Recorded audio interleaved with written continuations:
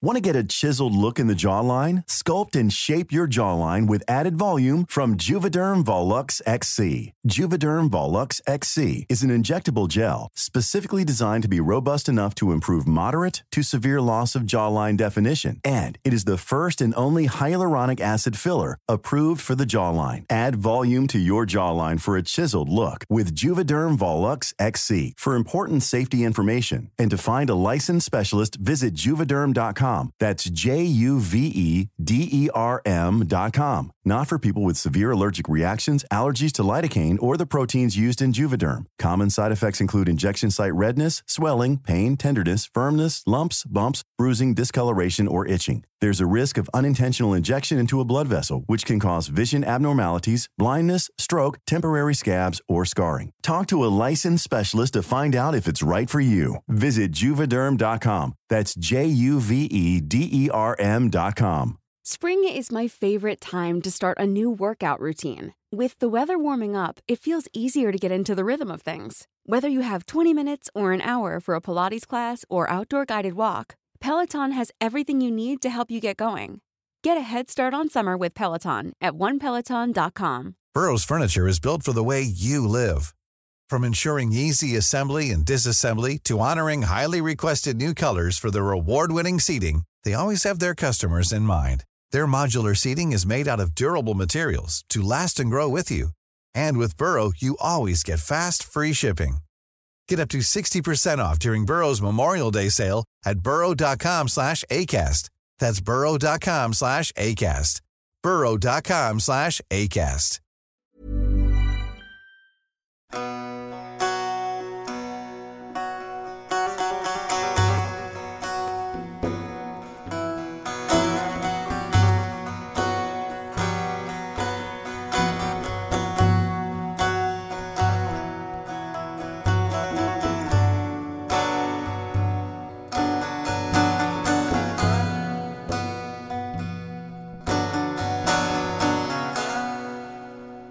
If I haven't already made it clear, religions are very diverse, and to view any religion as a monolithic fixed thing is highly misguided. We have talked a lot about Islam, which is primarily because that is my field of expertise, and to add to the myriad of ways that Islam has manifested itself historically and today, there is a group known as the Quranists. But there seems to be a general confusion about who these Quranists are, what Quranism is referring to. So let's sort of dive into this question and explore what the term Quranism actually is. Quranism generally refers to a mostly contemporary movement in Islam that puts a huge emphasis on the text of the Quran in applying law and practice of the Islamic religion, often at the expense of the vast hadith literature. In fact, this is one of the main components or characteristics of Quranism, is that they tend to be very skeptical of the hadith, sometimes and often even outright rejecting them altogether. Now, what is important to remember is that in traditional Muslim jurisprudence and, well, just Islam in general, the hadith are incredibly important. The sunnah, or example of the Prophet Muhammad, which the hadith contained, is second only to the Quran in importance in terms of text. To the traditional Sunni perspective, for example, the Sunnah of the Prophet is an important part of revelation that complements the Quran in that way, and that the Quran is not the only part of revelation. In fact, because of the vastness of the Hadith literature and the silence of the Quran on many parts of law and practice, one could arguably say that the majority of practice and some beliefs of the Islamic religion is based on the Hadiths. The Quranists, in a general sense, want to reverse this tradition and to use the Quran as its only source, and viewing the Hadith as often problematic, and this is for a few reasons. To tell the historical account in a short way, the Prophet Muhammad recites the Quran during the last 22 years of his life before passing away in 632. The Quran was then compiled into a volume a few decades later, possibly under the rule of Uthman ibn Affan. For the first 100 years or so, the early judges and jurists used the Quran primarily as a source of law, but also complemented this with personal reasoning called Rai, as well as Sunan, which is the plural of Sunnah, and was a general ideal of the community and respected people, including, of course, the Prophet Muhammad, that one would sort of take as inspiration. Hadith, as in stories about Muhammad and his companions, were probably told and spread pretty early on, but were rarely written down or compiled, and was rarely used in legal matters. But as more questions started to arise regarding practices, especially in very different cultures and places in the new sort of expanding empire, there were a group of people, often called the traditionalists, who over the course of the later 8th and into the 9th century primarily started to argue for a more strict practice of Islamic law, as well as theology.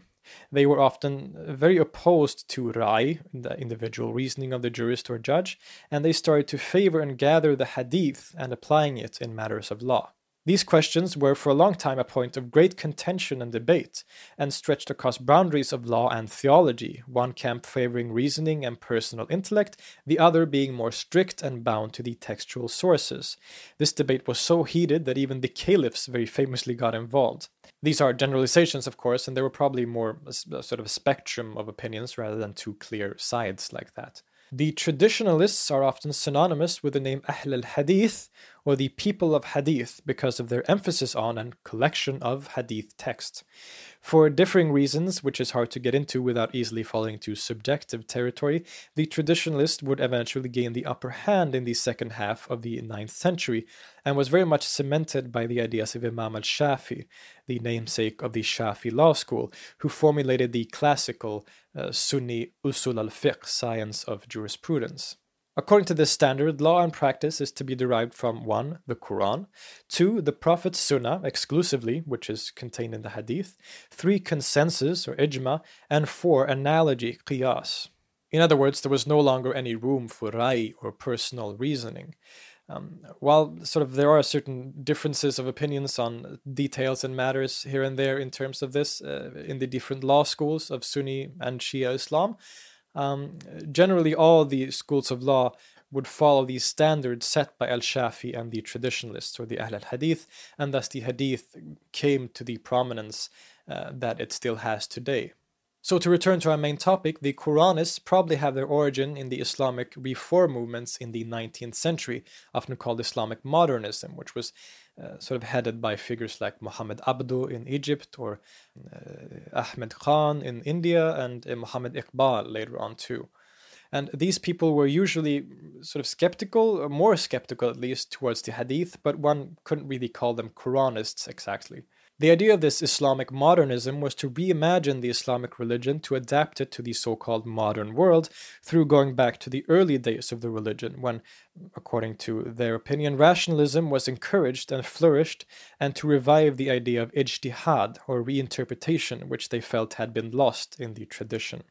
In a way, this is a kind of anti-tradition movement, which became very popular in the late 19th and 20th centuries, and has led, as I mentioned in an earlier video, has led to everything from Islamic feminism and progressivism to things like Salafism and the Islamic State, all based on this idea of going back to the original sources and the original state of the religion, which of course people have interpreted very differently. Quranism also evolved out of this general attitude towards tradition. To them, the hadith aren't reliable sources of legislation because they were written down and collected often centuries after the Prophet died, and was also often used as ideological tools in sort of debates that were being held theologically and legalistically in the early Muslim community, thus making them very colored by things like bias. According to one famous Quranist, Muhammad Tawfiq Sidqi, quote, "What is obligatory for man does not go beyond God's book. If anything other than the Quran had been necessary for religion, the Prophet would have commanded its registration in writing,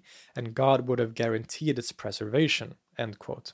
They instead believe that the Quran alone is sufficient, coupled with human reasoning. The hadith are often seen as not only unreliable, but often problematic. It is in fact in the hadiths that many of the aspects of Islam that some people today consider problematic in the contemporary world come from.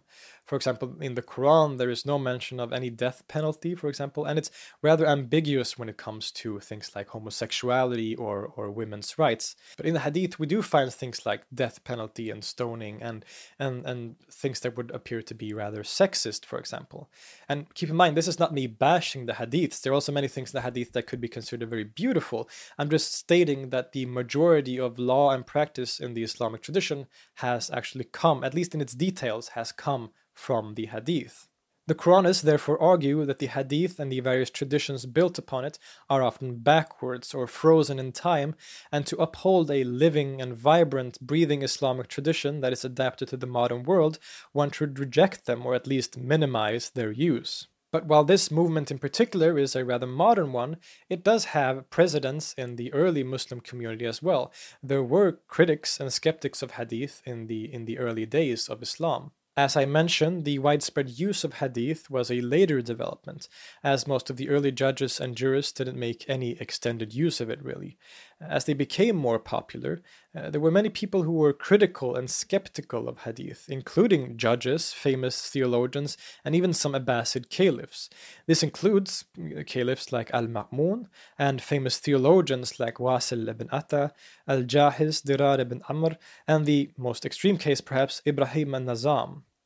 They, much like the modern Quranists, not only view the hadith as unreliable and amounted them to guesswork, they even view them as being, quote, filled with contradictory, blasphemous, and absurd traditions.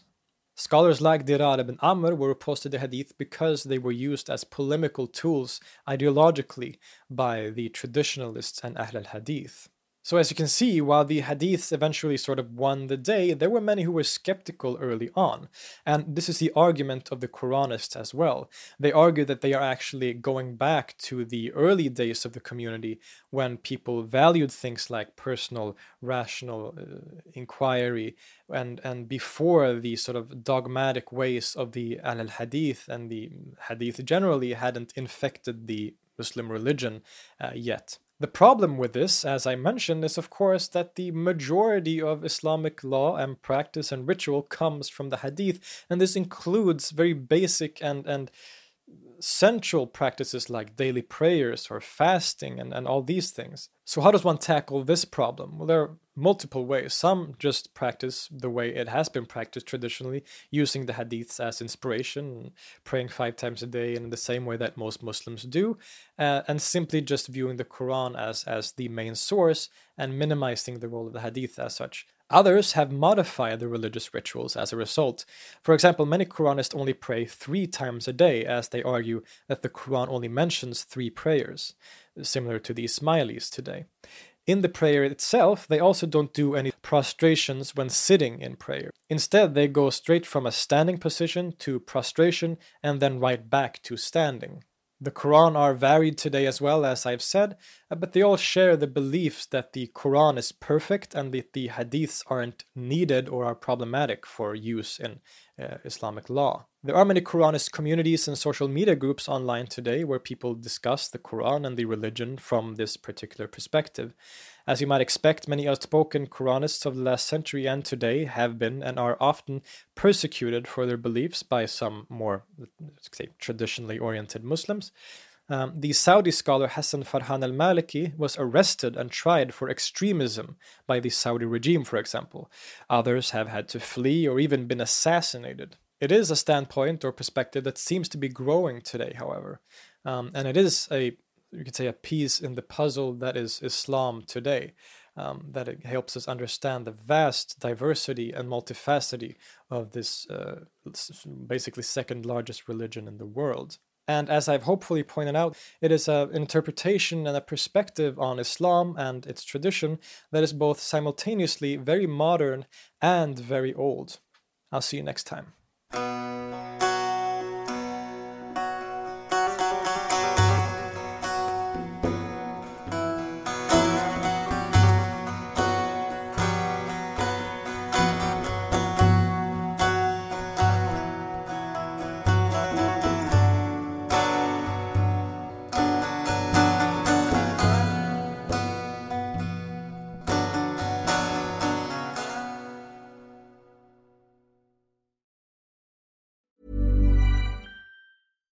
If you're looking for plump lips that last, you need to know about Juvederm lip fillers. With Juvederm Volbella XC and Juvederm Ultra XC, your lip look, whether it's subtle or bold, can last up to 1 full year with optimal treatment and no additional maintenance. Find a licensed specialist and see if it's right for you at Juvederm.com today. That's JUVEDERM.com.